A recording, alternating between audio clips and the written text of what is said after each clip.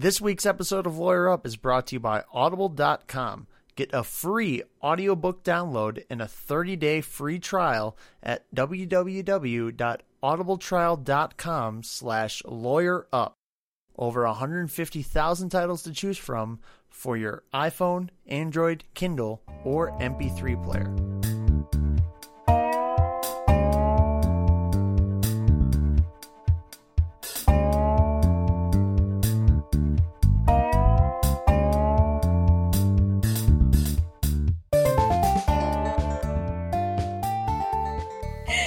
Rick Foster, it is showtime. Yes, finally showtime. Jackie Hearn, how are you doing?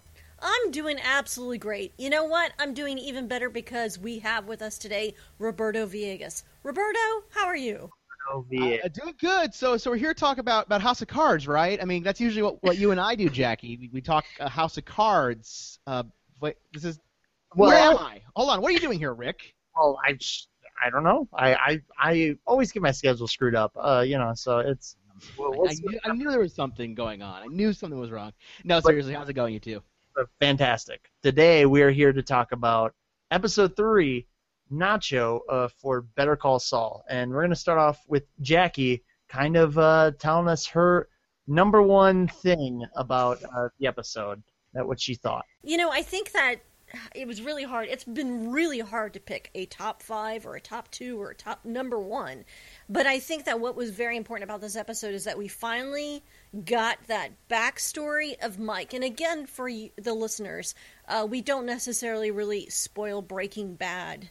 We try to wait until the very end so we can tell you, this is very Breaking Bad spoiler-like. But we finally get Mike's real backstory in this show. And again, you know, it goes from Mike being the attendant of the parking lot to something else. And we can kind of see now how this relationship between Jimmy and Mike is going to take place.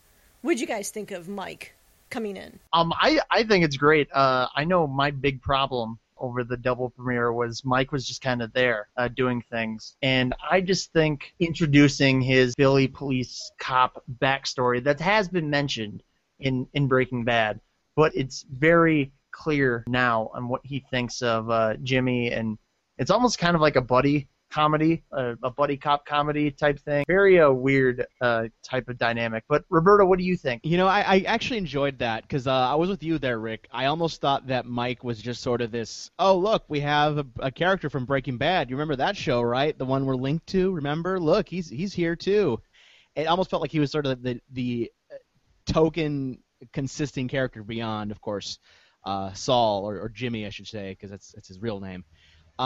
But I did enjoy all that coming back, and I enjoyed kind of seeing him get that moment of realization of, wait a minute, I'm not going to press charges because actually I believe you. That is very possible, and it's really cool to see that moment happen. I never had a problem with the parking lot stuff so much because I felt like I just trust and knew all of the actors, all of the creators, all of the writers enough to know that whatever direction they're taking us in, I'm going to love it. But I know that some people who are starting off, never watching Breaking Bad, never having those feelings, not really, trusting Bob Odenkirk so much, may not have felt that. But, I think one of my favorite parts of this entire show was that time when he was leaving the parking lot with Mike, and he's got to rush over to the Kettlemans, and he only has 5 stamps, so Mike tells him, well, it's going to be $9, and he's like, Jimmy only has $5 in that car, in his pockets, and everything, and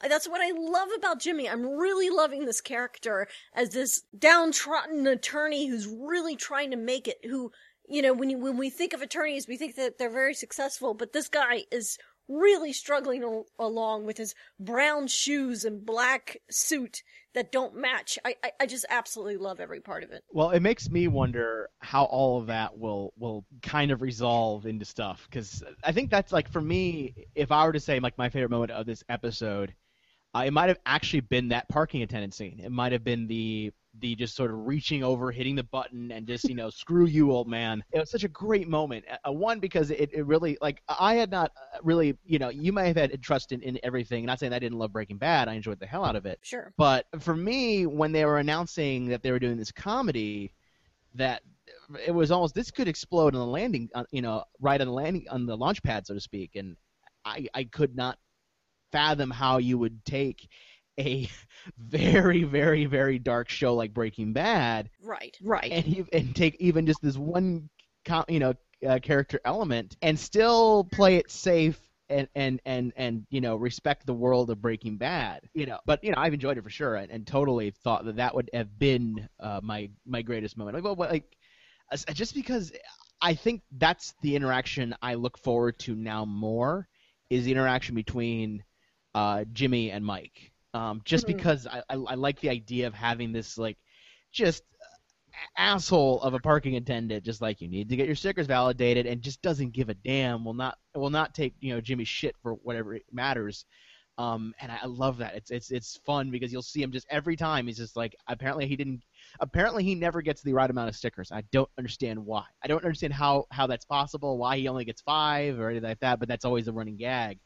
And I like that they're, at least now in this episode, especially because the other two is like, oh, it's the joke again, they're now adding a little bit more character to Mike. Absolutely. Actually, do you listen to, and if our listeners do not listen to it, if there's one Better Call Saul podcast that you should listen to, it's the Better Call Saul Insider with Kelly Dixon, who's an editor for the show, and she did a wonderful job last time with Breaking Bad. But the last episode, and I won't spoil too much of that, but Vince Gilligan was on, and he mentioned about the thing with Jimmy coming through that parking lot where he only has 5 stamps and he needs 9. Vince Gilligan said, I'm with Mike on this. I mean, for fuck's sake, get the 9 stamps. I mean, what is it with this guy that he can't get the stamps? Exactly. It's not that hard, and it's not like he hasn't been reminded constantly of these stamps. It's easy to take a minute or two out of your day, especially. I want to believe that the clerk doesn't give him the stamps. That's what I want to believe. That right. The clerk purposely fucks with him and doesn't give him the stamps. I want to believe all that. I want to believe that that Jimmy is just like, yes, I've tried this just chick will not give me the damn stamps. Just let me pass. For God's sakes, it's just freaking stamps. I love that idea. I love that idea because I kind of feel so close to Jimmy. Like I see a lot of myself in him where he would just kind of just throw his hands up about the stamps and then just try it with the next person and see if he can get through, but never learn his lessons and take the time to do it right. I just give up. I give up. I don't want confrontation. So I just, try to go through with the things the way they are. Yeah, and it is possible that he has had just a difficulty of doing this. I mean, it alludes back to the first episode where if he's dealing with that clerk lady about getting paid $700 per person instead of per case, and if she's the one dealing out with the stamps, then obviously there's some sort of a deleted scene more that we kind of need to see down in the Blu-ray release. So, what's up next? Let's talk about another thing that kind of popped up on my radar that was very enjoyable was Jimmy's kind of confidence. I mean, he's in this dump of an office. It seems like the only time he gets work done is the bathroom. The bathroom is almost like his confidence booster. It's absolutely great just to see him try and work deals when people are taking a leak and everything like that. Hey, you should have seen me 5 minutes before this podcast. I was in the bathroom right in front of the mirror talking to myself, okay, I'm going to start the show like this. Pulling the Beetlejuice moment. Exactly. The first episode, I mean, before he even gets into the courtroom, he's talking to himself and building himself up with confidence. And it seems like the only time he almost believes that he's a lawyer is in the bathroom. And that's where he kind of has his max success rate of getting deals done and just prepping himself and everything. And I mean, going back to the first episode where he's doing his hair and it's showtime and every time and he's now getting this confidence of yeah, I'm really a lawyer and that is what I want to do. And it's great that we're seeing Jimmy just be this kind of bumbling buffoon lawyer and becoming Saul, evolutionizing into Saul. That's not a word, but well, no, but he is definitely evolving into Saul. I mean, that's the one thing I think Jimmy has going for him is that he's a fast talker. And this episode shows a lot of that, where he's sort of making deals in the bathroom and kind of just pestering people as much as he can, and that he's just desperate to make his name, however that is. And it's definitely more, to kind of go back an episode just to sort of say that where else you see it is the episode 2. And that whole thing. So I can definitely see how he is evolving into this persona of Saul Goodman. Because obviously Jimmy, as it stands now, is not Saul Goodman. He's not this confident sort of character. Saul Goodman is, I remember, I think it was in Breaking Bad, he said he changed his name to make it sound like he's like one of the tribe, of essentially a Jewish name to kind of give that illusion. Saul Goodman is the persona of Jimmy, the person he imagines what a lawyer should sound like, and a lawyer should talk like, and how a lawyer should act. And it's very apparent that whenever you see him sort of trying to be a lawyer, he's channeling that voice. Now, before we move on, do you think, obviously later down the line he becomes the criminal lawyer.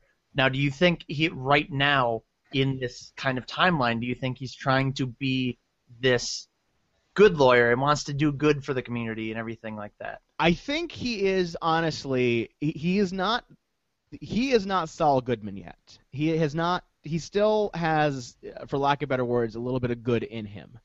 It's very apparent when he's trying to warn the what's the couple's name? The Kettlemans. The Kettlemans. Trying to warn about Nacho coming in and robbing them and things like that. He still has this naive. He still hasn't quite. He hasn't had his sort of Breaking Bad moment yet. He hasn't had the moment where he descends into whatever he descends into and becomes whatever it becomes. Because this is, and it's very apparent, especially the first episode, that he's not there because the opening episode opens up with, Saul Goodman, post Breaking Bad in, the Cinnabon, and it's all black and white, and he puts his VHS player, a VHS tape of all of his sort of commercials and things like that. So it's apparent he hasn't made it there yet. Even in episode 3, I'm super curious when that moment's going to happen. Because if you are familiar with Breaking Bad, you know that moment's going to happen. Mm-hmm. Absolutely. I do think that Jimmy is a good person. I do see that, and I think that he is a good person at this time. Because anybody who has finished law school, gotten there, passed the bar, has their degree, understands that the entire job is about manipulating the law in order to win your case, whatever side you're on. So he is that kind of person right now, although he was slipping Jimmy originally. I feel like he's the kind of person that doesn't mind, and I'm not saying it's a good thing, but he doesn't mind taking from the rich in order to help whatever situation. Because he's the kind of person who doesn't have shoes that match his suit, and he doesn't have $9 on him in his car, and he drives a beat up, lemon. But I think that at some point, I think the story of Better Call Saul, we're going to see that point where he becomes disillusioned with this whole law system and just starts helping anybody out, helping out the type of Nacho and Tuco and in the future we may see Gus or other people that down the line. Before we jump back to the beginning, does Saul Goodman get the Kettlemans to sign to have him represent them? Yes. Saul Goodman would have totally got the Kettlemans to sign. Saul Goodman would have had that because he would have had, at that point in time, commercials and ad time and been this known entity. Jimmy is not known in any way, shape, or form. He is not a McGill is known as part of another thing. In fact, there's that moment, I don't know if it's episode 2 or 1 or I forgot, where they point out the whole don't you want to make your own name and not ride on my coattails, his brother's coattails essentially, who has some weird electromagnetism disease. And so he, at this point, no. Dear Lord, no. But as Saul Goodman, heck yes, of course. Because he would have had the confidence, he would have had the name, he would have had it. Because he almost got it. He almost got it at that point. But because he wasn't known, that's where they said, let's sleep on it. Because then they went to the bigger firm and the better known firm to do the exact same thing.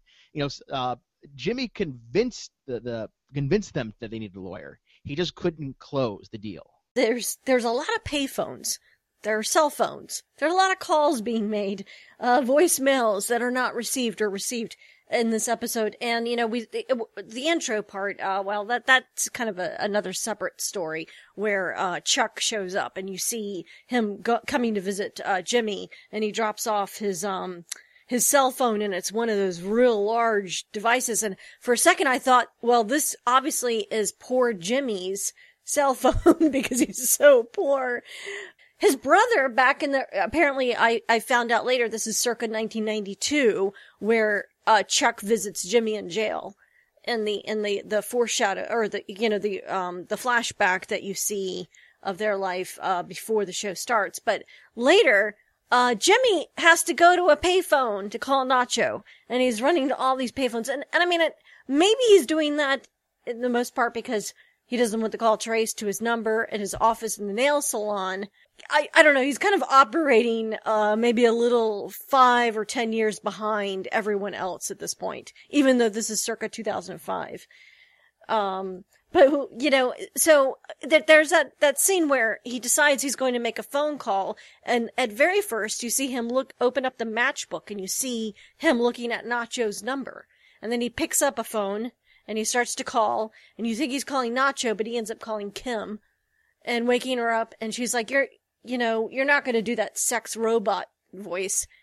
And I love it because, we realize that the sex robot voice has something to do with the paper tube, and I know that audio listeners can't see this, but I went ahead and made a little paper roll tool thing, and I don't know that you can hear me very good. Does this work? Yeah, because just even doing through this, I could barely kind of understand. So I'm really excited. I'm going to use this all the time and prank call people. It was kind of a very phone heavy episode almost. What did you? Okay, and here's the thing. What did you think about with him leaving those messages? Where he kept leaving the message for Nacho. Very comedy, drama centric almost. Just the things that he was saying of just the thing with the thing, just call me back at this number. You might be calling back right now. I'll just gotta go. It was almost like somebody trying to follow up on a first date type thing. He was like a little kid doing this, Yeah, I mean, this is obviously his first rodeo in dealing with a lawyer type stuff by himself, because he's always had that firm to be his safety net, and this is kind of a first outing by himself. Like you said, he's operating a couple years behind, not having a cell phone.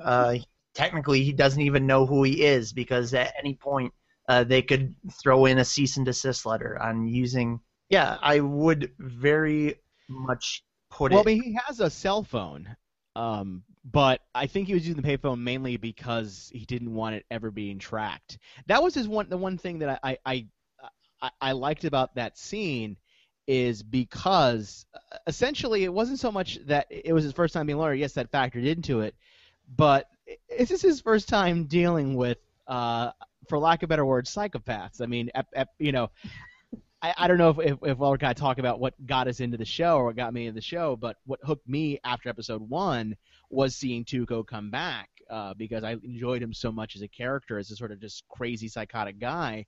And here is Nacho, the more level-headed, but still part of these insane guys, and still dealing with that. So you have in Bob Odenkirk, in Jimmy's mind, just all these things that could potentially happen to this poor innocent family. Just like, look, I know you were there. Just tell me they're alive, please, because you almost, there are some crazy things going on in that area. And I love the way he tries to warn them, and then he just kind of like throws the device down and just is like, "You're in danger, bye." It just sounded so much like Odenkirk's comedy, even though I know he's not the one writing this. I still like see his character come through, and I love it. Now, with that scene, do you think with the Kettlemans leaving? If you've watched the episode, you know that they bolt and they they stage a kidnapping by themselves. Did you think that was always a plan? It was always a contingency, and it's very apparent as they get to the last part, the end of the episode, that was always a contingency for them. I think it definitely accelerated a bit more, because who knows if that had happened. But I think faking a kidnapping, if all else had failed, if they had lost a case or something like that, that was definitely a contingency for those guys. It was very cute to find them camping and singing those camp songs. But we can talk more about that later. But I thought that they definitely would not have hit the road if it wasn't for Jimmy's call. So Jimmy screws over Nacho in that regard, but he's also trying desperately to save these people's lives. And you can just tell he's completely torn. And then once he gets Nacho in that situation where he's, being charged for an apparent kidnapping that they can't prove happened, then he tries as hard as he can to defend Nacho. So this is a very torn man on, screwing up and wanting to do right. I mean, whether it's with his brother, where he screwed up, he had to utilize his brother as an attorney. His brother said, "Don't do this again," and he promised him he would change. And so it's like, you can really sense Jimmy's inner conflict with hurting other people and wanting to do right on his own. This, to me, kind of stood out as Better Call Saul SVU. It really played out like a Law and Order episode of hey, we need to find who done it? Who done it? Exactly. First off, starts off with Jimmy being put into jail for being a sex offender. We don't know what sex offender things are that he did. It could have been a mistake sex offender thing, or he did something really sex offenderish, but it just, starting off with that, it was very, then it started getting into the, where are the Kettlemans, who done it, who kidnapped him, it was this guy, or was it, or is it a different thing? So it was very Law and Order-esque, which is very, very weird in the Breaking Bad universe to me, because I don't think there has been some sort of whodunit episode from my recollection, if that makes any sense. Because, the closest one would be, I would say, towards the end of the series where people are chasing other people around. That, again, I won't get into that stuff. But, it was just weird to see the series kind of take a different turn, a different spin. I don't know, for you, Roberto, coming into the series, I don't know how well you've done, whether you avoided spoilers or things like that, but it seemed like a lot of people thought this was going to be Law and Order-esque. Yeah, because I was gonna say that it didn't. It's funny you mentioned that it was this whole Law and Order SVU episode, because that became apparent when they went to the crime scene and Jimmy's like, "Where's the doll? The doll? There's a doll in the picture. Why was she just miraculously taken out of there?" It was like, wow, that was a very SVU moment. If you've never seen Monk, where he's very OCD and he's just where's this thing? And nobody. That's not the first thing that comes to mind. It was very. He was very Monk-esque OCD of just hey, where's the doll? Why is the doll missing? Definitely felt procedural, and that's just coming from a guy that watches a ton of court procedurals and Law and Order SVU without even batting an eyelash. As for the whole Monster of the Week, I wasn't sure where this series was going to go. I don't necessarily know if I like the way that they tend to end episodes, but I understand why they do it. It always seems like it's going to lead into something new. That's how they end the episode. They always cut it as a cliffhanger. I don't know how I feel about that. Now, for somebody that hasn't watched House of Cards, and we'll try and keep this minimal, does that show jump cut to an end of like, oh, I gotta know what happens next, or is it kind of very almost self-contained, but at times it does, and at times it doesn't. I mean, for sure, there are times where it ends with a cliffhanger and leads into the next episode and sort of explains what's going to happen or explains sort of the focus in a very quick way. Definitely in Better Call Saul, it's doing that every episode, where episode 1 ends with Tuco being revealed. Episode 2 ends with another kind of just solid kind of lead into something else, and episode 3, as we kind of get to the end, also leads into something like, here's what the next episode is going to talk about. Part of me likes that, understands why you do that as a narrative to keep me, me the audience interested, me the watcher interested. It might just be me and my now Netflix, Hulu kind of binging watching these days, that my brain goes, but I want the next episode now, and it's hard to get back into this cycle of, oh, that's right, this isn't episodic, this is actually going to be a ongoing story. Yes, Jackie, any thoughts on just what seemed like a procedural-esque episode? I just think that you really touched on something there, that it definitely does seem that way, but we are only into episode 3. But I was in the camp of people who were not disappointed with episode 1. I know some people were, because they felt like the story's not going anywhere. But I knew and understood I knew and understood from the moment that I heard that the first 2 episodes would be back to back, that they really had a lot to do to introduce you into the story. You don't necessarily have to do that with most shows. Most shows can start off on their own with a clean slate, but they really, even though this is a prequel, they didn't have that clean slate. So I knew that there was a lot of that groundwork they had to do. So we've really only have seen 1 episode. But you're right. If they spin off into, let's say, another story that the Hamlin McGill law firm handles, and Jimmy has some kind of relationship or something to do with that, then yes, I think we're going to fall into that. But I think that the Cattlemans and Nacho are the thing for this season. And I think if it's going to mirror Breaking Bad in any way, without spoiling Breaking Bad, for those of you who have not watched it, I think that, we're just going to somewhat kind of resolve some sort of obstacle that's going to move into another one, which is only going to show us the progression of the transition from Jimmy into Saul. Mm-hmm. And that you perfectly said what I was thinking for describing each season of Breaking Bad without spoiling things. So before we continue, let's thank our sponsor, Audible. And for our listeners of the Lawyer Up podcast, Audible is offering a free audiobook download with a free 30-day trial to give you, yes, you, an opportunity to check out the service. You guys can give yourself this trial and see how you like it. It has over 150,000 titles to pick from. It is books for your ears. So Jackie, why don't you give us a pick on something? Well, I'm going through the cycle of the great comedians that I love, and absolutely I need to start with Bob Odenkirk. Last week I suggested a load of hooey. This week, actually, I took a drive halfway across the country to Austin, Texas last year, and the entire way I listened to this audiobook, which is 4 hours, 3 times, and it is Hollywood Said No, Orphan Film Scripts, Bastard Scenes, and Abandoned Darlings from the creators of Mr. Show. And it's written by, of course, Bob Odenkirk, David Cross, Brian Posehn, and he's a contributor. But it's also narrated by Cross, Odenkirk, Posehn.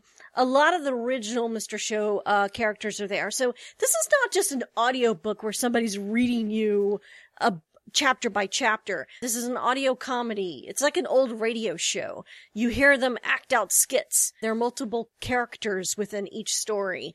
And a lot of the same old people that you remember from Mr. Show. If you haven't checked out Mr. Show, you should check that out, by the way. Yes, and my pick is The Bro Code, written by Barney Stinson, narrated by Neil Patrick Harris. For those who know, this is kind of a tie-in book with How I Met Your Mother. And if you've watched How I Met Your Mother, one of the little long gags is the bro code. And the bro code is just a little bond, like almost an agreement between your best friend of things you do and don't do being friends. Whether it's bro does not sleep with another person's ex-bro. So things like that. So, and it is narrated by Neil Patrick Harris and in the character of Barney Stinson. And the one thing I love about Audible books now is that, and Roberto has a pick as well. Oh, great. Yeah, Roberto, what have you been listening to? Well, see, the thing is that I listen to actually a lot of audiobooks. I've been an Audible customer for a very long time, and it's always hard for me to look through my library of like, what should I recommend? What should I do? And because I can't split, I'm not, I can't make the baby cut in half. I can't make the judgment. I'm just going to give you 2 picks. So you, the audience, you, the listener, will have to pick one, and if you really, really love the service, then buy the second book, or sign up and get your credit and all that fun jazz. The first book I'm going to give you is the book that always makes sure that I keep on task whenever I need inspiration, whenever I need to remind myself what it is I'm doing with my life and why it is I'm doing what I'm doing. I listen to Kevin Smith's Tough Shit. It is the best inspirational book I can give you. It is the only thing I can give you. Whether you're an artist, a creative, a non-creative, someone trying to drive themselves to create something out of nothing, listen to Tough Shit by Kevin Smith. The other thing I give you, because we're in this kind of weird Hollywood trend thing, is The Kid Stays in the Picture by Robert Evans, a very, very famous movie producer. If you ever want to hear, for lack of, I think what was it? Patton Oswalt. Was it Patton Oswalt that said it? I think it was the memoirs of like Satan himself.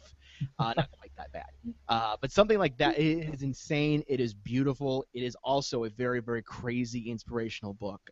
As weird as that sounds, and as crazy as it sounds, they're books I hold very true and dear to my heart that sort of push me in a weird direction, and I don't know how to explain that without sounding like a madman. So there, I gave you two. Boom!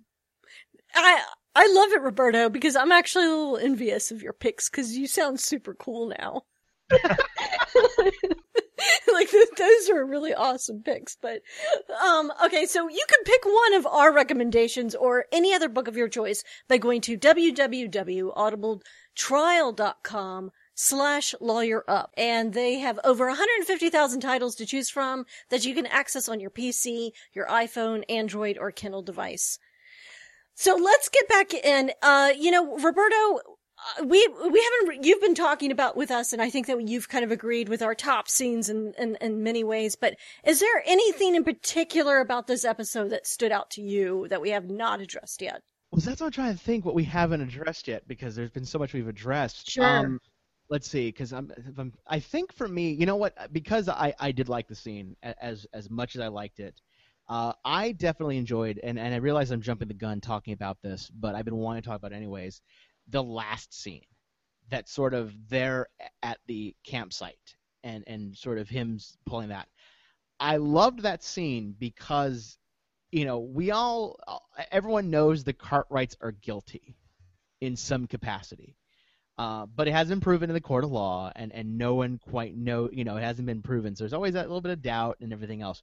What I loved about that last scene was as he was pulling the bag, just everything about that. I love it. I was a huge fan of that sort of I think it was a ground shot, if I'm not mistaken. I have to remember. It's been a while since I saw it, but just the money, as they're ripping the bag, the money falling. Here's Johnny!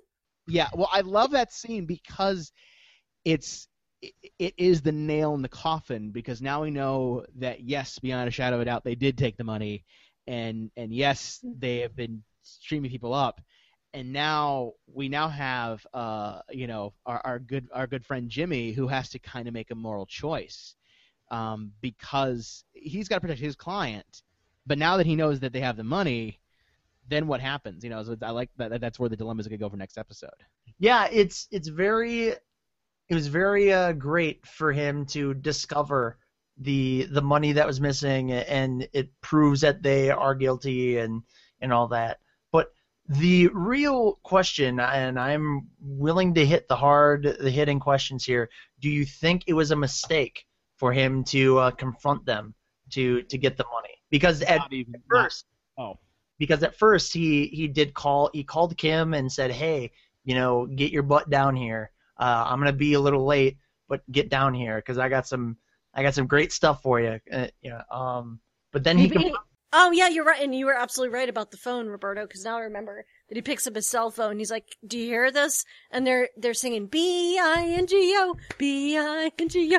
Him pulling that out of just already making the move to be like, hey, I got him right here. Why didn't he just kind of just play watchdog instead of trying to be the hero and kind of confronting him? Because he wants to be the hero. And his life is in danger with Nacho and his people. A little bit of that, a little bit of yes, a little bit of column A, a little bit of column B, but he wants to be the hero. He didn't want to get involved with Nacho in the first place. Oh, Roberto, you're absolutely right, because I don't know if it was this episode or a previous one where he said, I'm not a hero. Where he absolutely is trying to be a hero. Oh, yeah. That's the thing, is that he ultimately in this episode, it's very proven that he did not want to be a part of this plan in any way, shape, or form. It was never his intention for Nacho to do that. Nacho came into his life by weird circumstances, but came in his life nonetheless. It was never his intention for Nacho to go and say, let's rob these guys.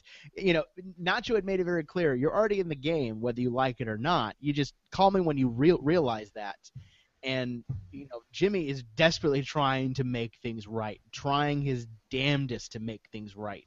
He wants nothing more than to make things right. Whether or not these guys stole money or not didn't matter. He just doesn't want anyone killed. I mean, especially little kids, for God's sakes. But what I like about it is that that's his character now. That's why we're not at Saul Goodman level. We're not there yet. He is still Jimmy. He's Jim McGill. He's not Saul Goodman. Yeah, the Saul Goodman we would know afterwards. I don't think he would really care what Nacho had up his sleeves. It's very apparent, in Breaking Bad. Once we start talking about Breaking Bad, I'll go into that detail. But Jimmy is not. Jimmy still cares and still. Exactly, I agree. It was a very intense scene, and it's visually just like you said, the money kind of pouring out when they ripped the bag open. It was very almost heartbreaking, and be like, shit, this things are about to pick up now. Why don't we move on to one of my things? I wanted to talk about just briefly Kim. She kind of got a little bit more of a backstory this time around. The first two episodes, it was kind of, she was in the first, and then second, I think she was in for like a brief thing, and even the first episode she was in for very brief. And it's nice to kind of see people kind of be woven into the story. Kim now has a bigger role, and it's kind of revealed that they have almost kind of a sexual tension type thing going on in between them, just with that phone call of, hey, you're not going to do the sex robot voice, are you? And Jimmy, are you drunk? And it's very evident that there is something more. And I just kind of want to get a little feedback from you guys on what do you guys think is going on with Kim and Jimmy and their previous relationship and in the firm that Kim works at and everything. But no, I'm really interested in seeing how this works out because, there's one scene where Jimmy comes out of the interrogation room with Nacho, and Kim is there, and she's talking to him, and she says, tell us does he know where the Kettlemans are? And there's a little bit of information given where she says, you don't have to hide behind attorney-client privilege because they're in danger. As if she has to, she thinks she knows him so well that maybe he's not such a great attorney. And then she doesn't believe that, or for a minute she thinks that he needs a little bit of coaching on that. Because any good attorney would definitely know that if someone's life is in danger, immediate danger, they don't have to hide behind client attorney privilege. Even afterwards, he kind of he brings down his wall and is like, okay, I screwed up. Nacho, the guy that you have, yeah, he was going to do something, but he didn't do it. And, it very had a lot of faith and just being honest with Kim, who technically now they're rivals, just because he's out of their law firm and he's almost being the lawyer for his brother to get either A, back into the law firm, or B, get a severance package and his name removed. So they're almost enemies now, but they're still kind of trading secrets, which is just an interesting dynamic to me, especially if they have that sexual tension. And I don't mean to, bring things up of sexual tension, but it's nice to know that they still care for each other, even though they're kind of on the opposite sides. Roberto, any other thoughts on Kim? No, I was gonna say the same thing. I mean, I like that character's there. I hope, just from a narrative standpoint, that, and again, not because I don't have faith in the writers, I doubt they will, but again, I always say this anyways, no matter what project I'm writing or watching. I hope that they don't abuse that and make that a part of a main focus, because what I'm liking about the series is that it rides this line between comedy and drama. Not so much being a dramedy or whatever it's called, but sort of this varied line, because when it gets serious, it gets real serious real quick. And when it gets funny, it gets really funny really quick. And I like that they ride that line in this sort of gray, mushy area that other shows wouldn't ride that line that close. And I hope Kim doesn't skew it specifically toward, not because I don't like comedy per se, but like I said before, what I like about this so far is that it's keeping true to the Breaking Bad universe, and I want to keep seeing that. That's great, and it really is. It's either a comedy or a drama, and it's not when it's comedy and when it's drama intense. Yes, very much so. And that's something the writers do very, very, very, very well. Roberto, any last thoughts on this episode on Nacho? I kept thinking about it, and I think my last thought and my last top three is actually the character of Nacho. I coming into the series once Tuco was introduced, I'm usually a fan of just your over-the-top crazy villains. I usually love those. It's out of video games, out of movies, out of television shows, are usually my favorite types. But if I had to say number three, I like Nacho as sort of this bad guy character, because he's calm, cool, and collected. I think I see exactly where you're going, because it sort of compares with the craziness of Tuco. Yes, exactly. And I like this character, knowing what and once we're beyond the fold of we can talk about Breaking Bad, knowing what happens in Breaking Bad and stuff like that. Like I said, I'm super excited to see how this character becomes whoever he'll be. But I can't remember if he is anybody. I don't think he's anybody in Breaking Bad. But I still like the idea of having this like calm character and this existing force that is very much matter of fact, that knows the game, plays the game, and will do his own thing. And just knowing the other side of the coin being Tuco, I'm wondering what's going to happen to his character. But I do enjoy Nacho as sort of our, maybe not introductory villain per se, because there's really no villains in the world of Better Call Saul, much like there wasn't any villains in really Breaking Bad. It makes me curious as to how they're going to use this character, because knowing what's going to happen down the line for our main man Jimmy, I wonder if this character is going to be part of that catalyst for that. Actually, at this point, let's just go ahead and call it. We were going to do a feedback section, but that's stuff we can cover next time. Let's go ahead and go straight into the Breaking Bad spoilering part. So if you haven't watched Breaking Bad, it doesn't matter. This is a prequel, but you may want to tune out here. But before we do, Roberto, where can people find you on Twitter? Oh, that's very simple. You can find me at Vincent404 there on the Twitters. And you do a great, you have a whole network. It's with a ton of I do plenty of things. You want to catch any of the other content I can do, head on over to cosmicradio.tv, and that's the best place to look up anything else I do. Moving on, you mentioned, okay, so the Nacho villain, or is he a villain? Do you think he's going to become this sort of thing that was, consistent in Breaking Bad, where we had Gus, we did have Tuco for a while, we had, every season sort of specialized on a certain, group but then we find out that it was Walter White who's really the villain. But was he? Because we loved him. Is that what Saul's going to become, Roberto? Absolutely, that's what Saul's going to become. I think it's very apparent that he's going to become that, because the opening episode one, all in black and white, very stark, very well shot, probably the best thing I've seen on television in a long time. And that includes Breaking Bad. There's some scenes in Breaking Bad that I loved how they were shot, especially near the end. But that opening sequence is just riveting and like stark and everything, and just put it all there in quite literally black and white.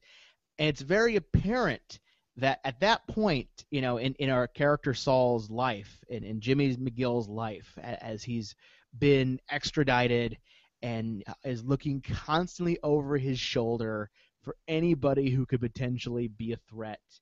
And all he does is all he knows at that point, he has so much regret, so much. That's why he puts the tape in to the sort of that this, like, when he turned to Saul, because he knew that that's where things went wrong. And he's sort of going back in time, trying to figure out, well, where is the moment that I flipped? I saw that as him, like, being such a shell of a man after that. Oh, no, I think you're absolutely right, because I saw that was the highlight of Jimmy Saul, or Saul Goodman, Jimmy Saul. Yeah, well, that's the thing. That's Saul's story ends, and it's more of, because obviously we know he's going to become Saul. For those who've watched Breaking Bad, right. We know it's going to happen. We know who he's going to become, and you can't watch the current show without watching. I mean, everybody knows. Right. Yeah, we know what's going to happen to this character.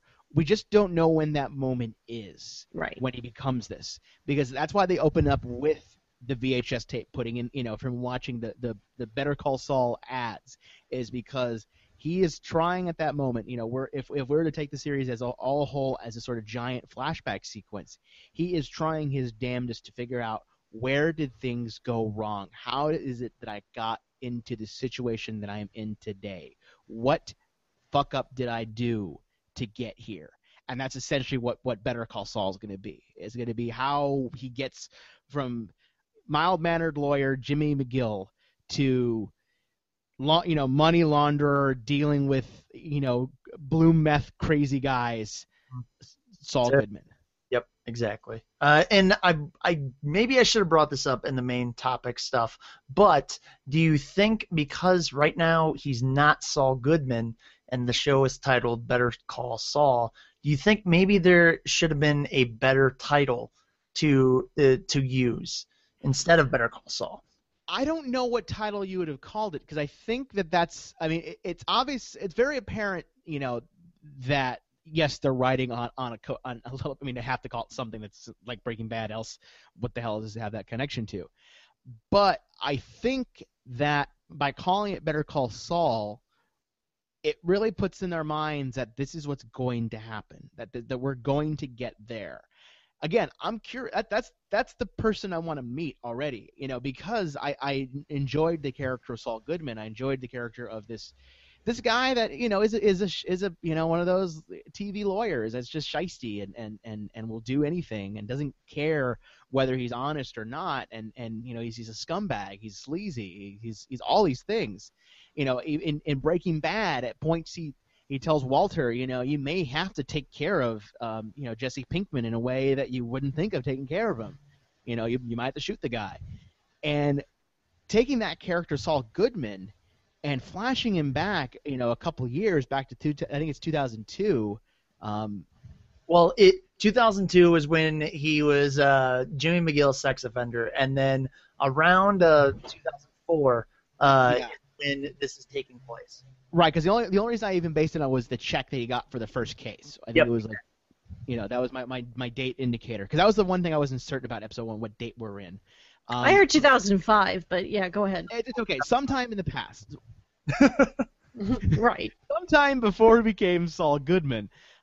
We flash back to this character, and he is this, struggling lawyer that has an image of what a lawyer should sound like and kind of be like, and it's very apparent that is where Saul Goodman gets his influence from and sort of what he becomes.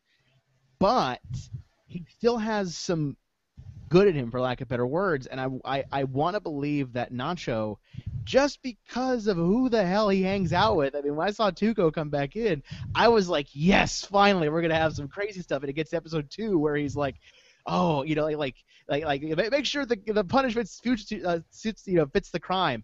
Oh, give him a Colombian necktie and all this thing, all these kind of crazy, insane stuff that I'm just like, this is a Tuco I love, and the character that is insane in that. But I don't think that's going to be the one that's going to convince him, because he's scared. But you have someone like Nacho, who's this calm, cool, collected character who's almost like Tuco's caretaker of just like, yeah. Hey, I can talk him down from the ledge. I can swerve him anyway. Do you really want to test with me? Do you really want to fuck with me? Exactly. But 2, he is also, he's also tempting him with the thing that Jimmy wants because of what it means to him. At the end of the day, Jimmy needs money. At the end of the day, Jimmy needs some cash, either A, to survive, B, to move on, to move into office, do all the things he needs to do. And Nacho here is offering a very illegal way of getting the money, but I can see that influencing him to become Saul, to be this, I say, shiesty lawyer, this sort of sleazy guy. I mean, he's already showed signs of it for sure with the whole Slip and Jimmy thing and trying to pull the case, off on this, the grandmother, the abuelita of Tuco, and that going south really quickly, really fast, because it's Tuco, and I love that. But I am, out of all the things of the show and why it is that I'm continue to watch it, because if the hook was seeing Tuco come back, that was sort of what kept me going for the episode. The thread that's keep me going and keep me interested in the show is to see at what point does he have his Breaking Bad moment, because like with Walter White, that moment happened when Walter White was cured of cancer, when he was in remission, and when he still said, "Do you want to still cook, Jesse?" That was the moment that the switch was flipped for Walter White. Mm-hmm. I'm really curious as to what that moment's going to be for Saul Goodman. And it'll be a very interesting ride to get right to it. So before we sign off, we do want to, even though we didn't get to your feedback this week, we do want to mention we do have a multitude of ways you guys can get a hold of us.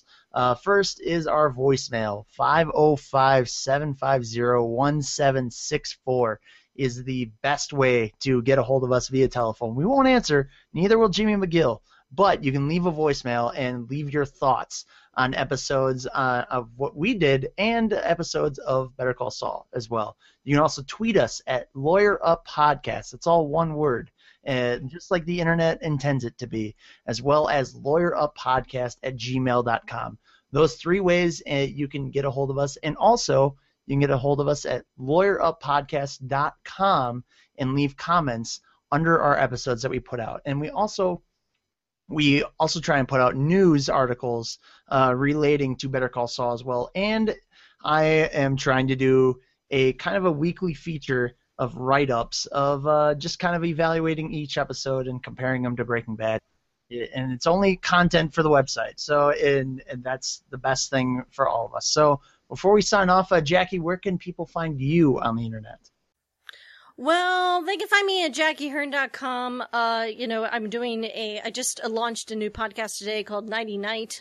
So you can find that on iTunes and download that. If you suffer from insomnia, or if you just want something to help you put you to sleep and the Jeff Bridges thing doesn't work for you, well, I'll go into detail on that podcast, but you can do that. But I would point out that my good pal Roberto Villegas, he was so gracious to join us today.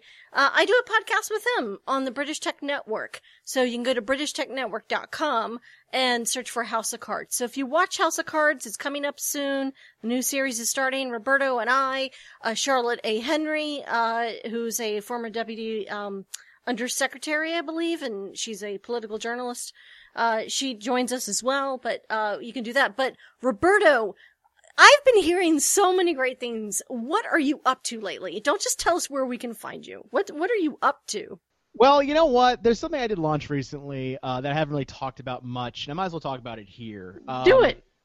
So ultimately, you know, a lot of my podcasts are supported by Patreon and everything else, and I realize some people don't quite like paying for nothing. You know, don't like getting anything for nothing.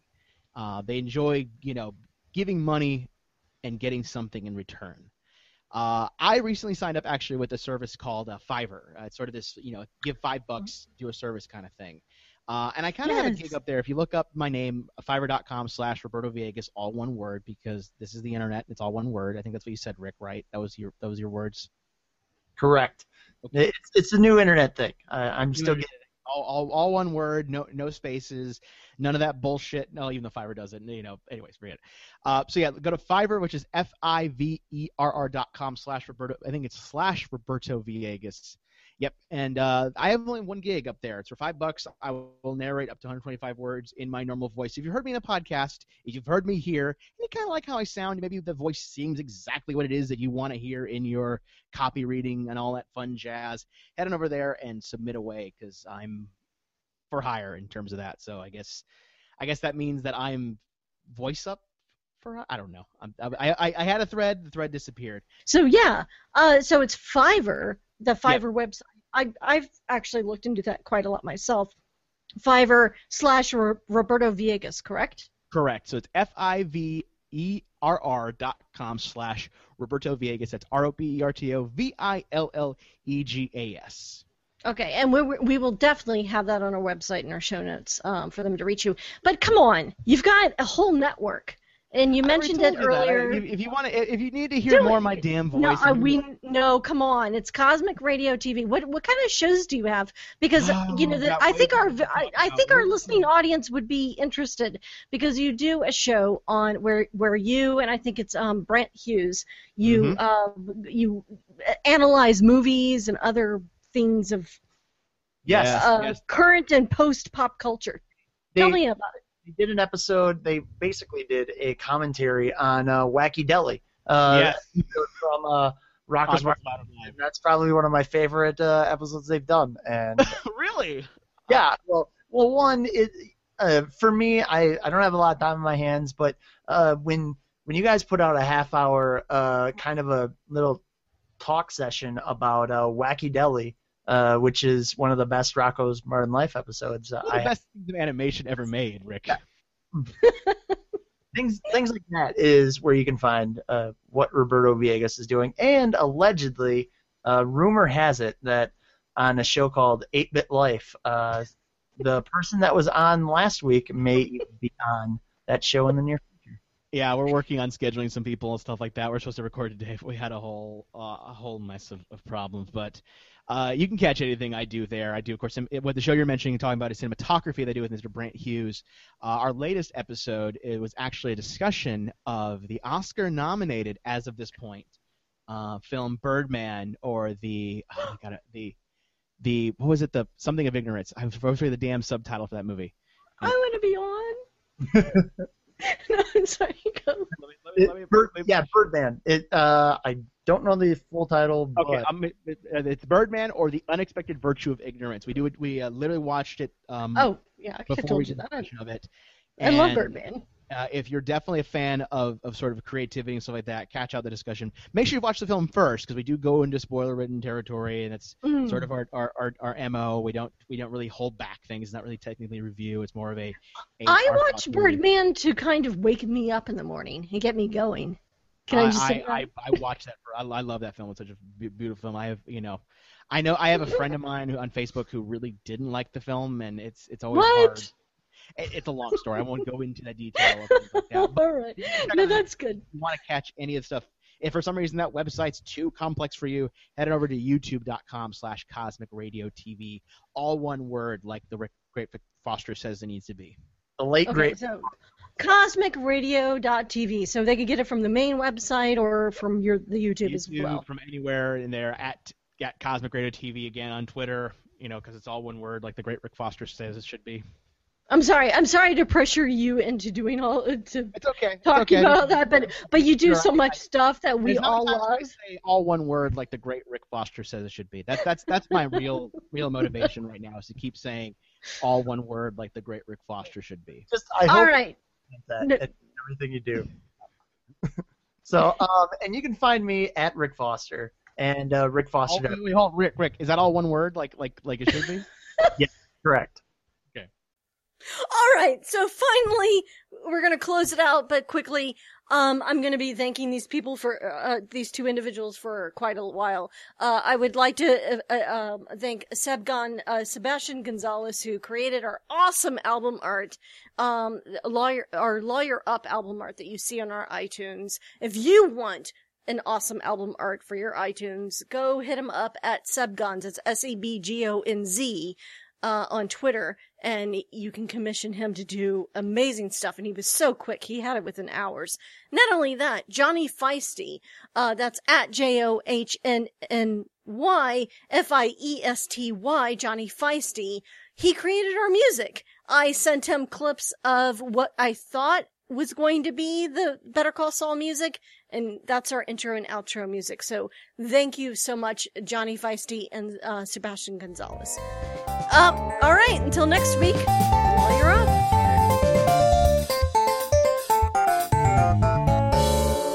Diamond Club hopes you have enjoyed this program.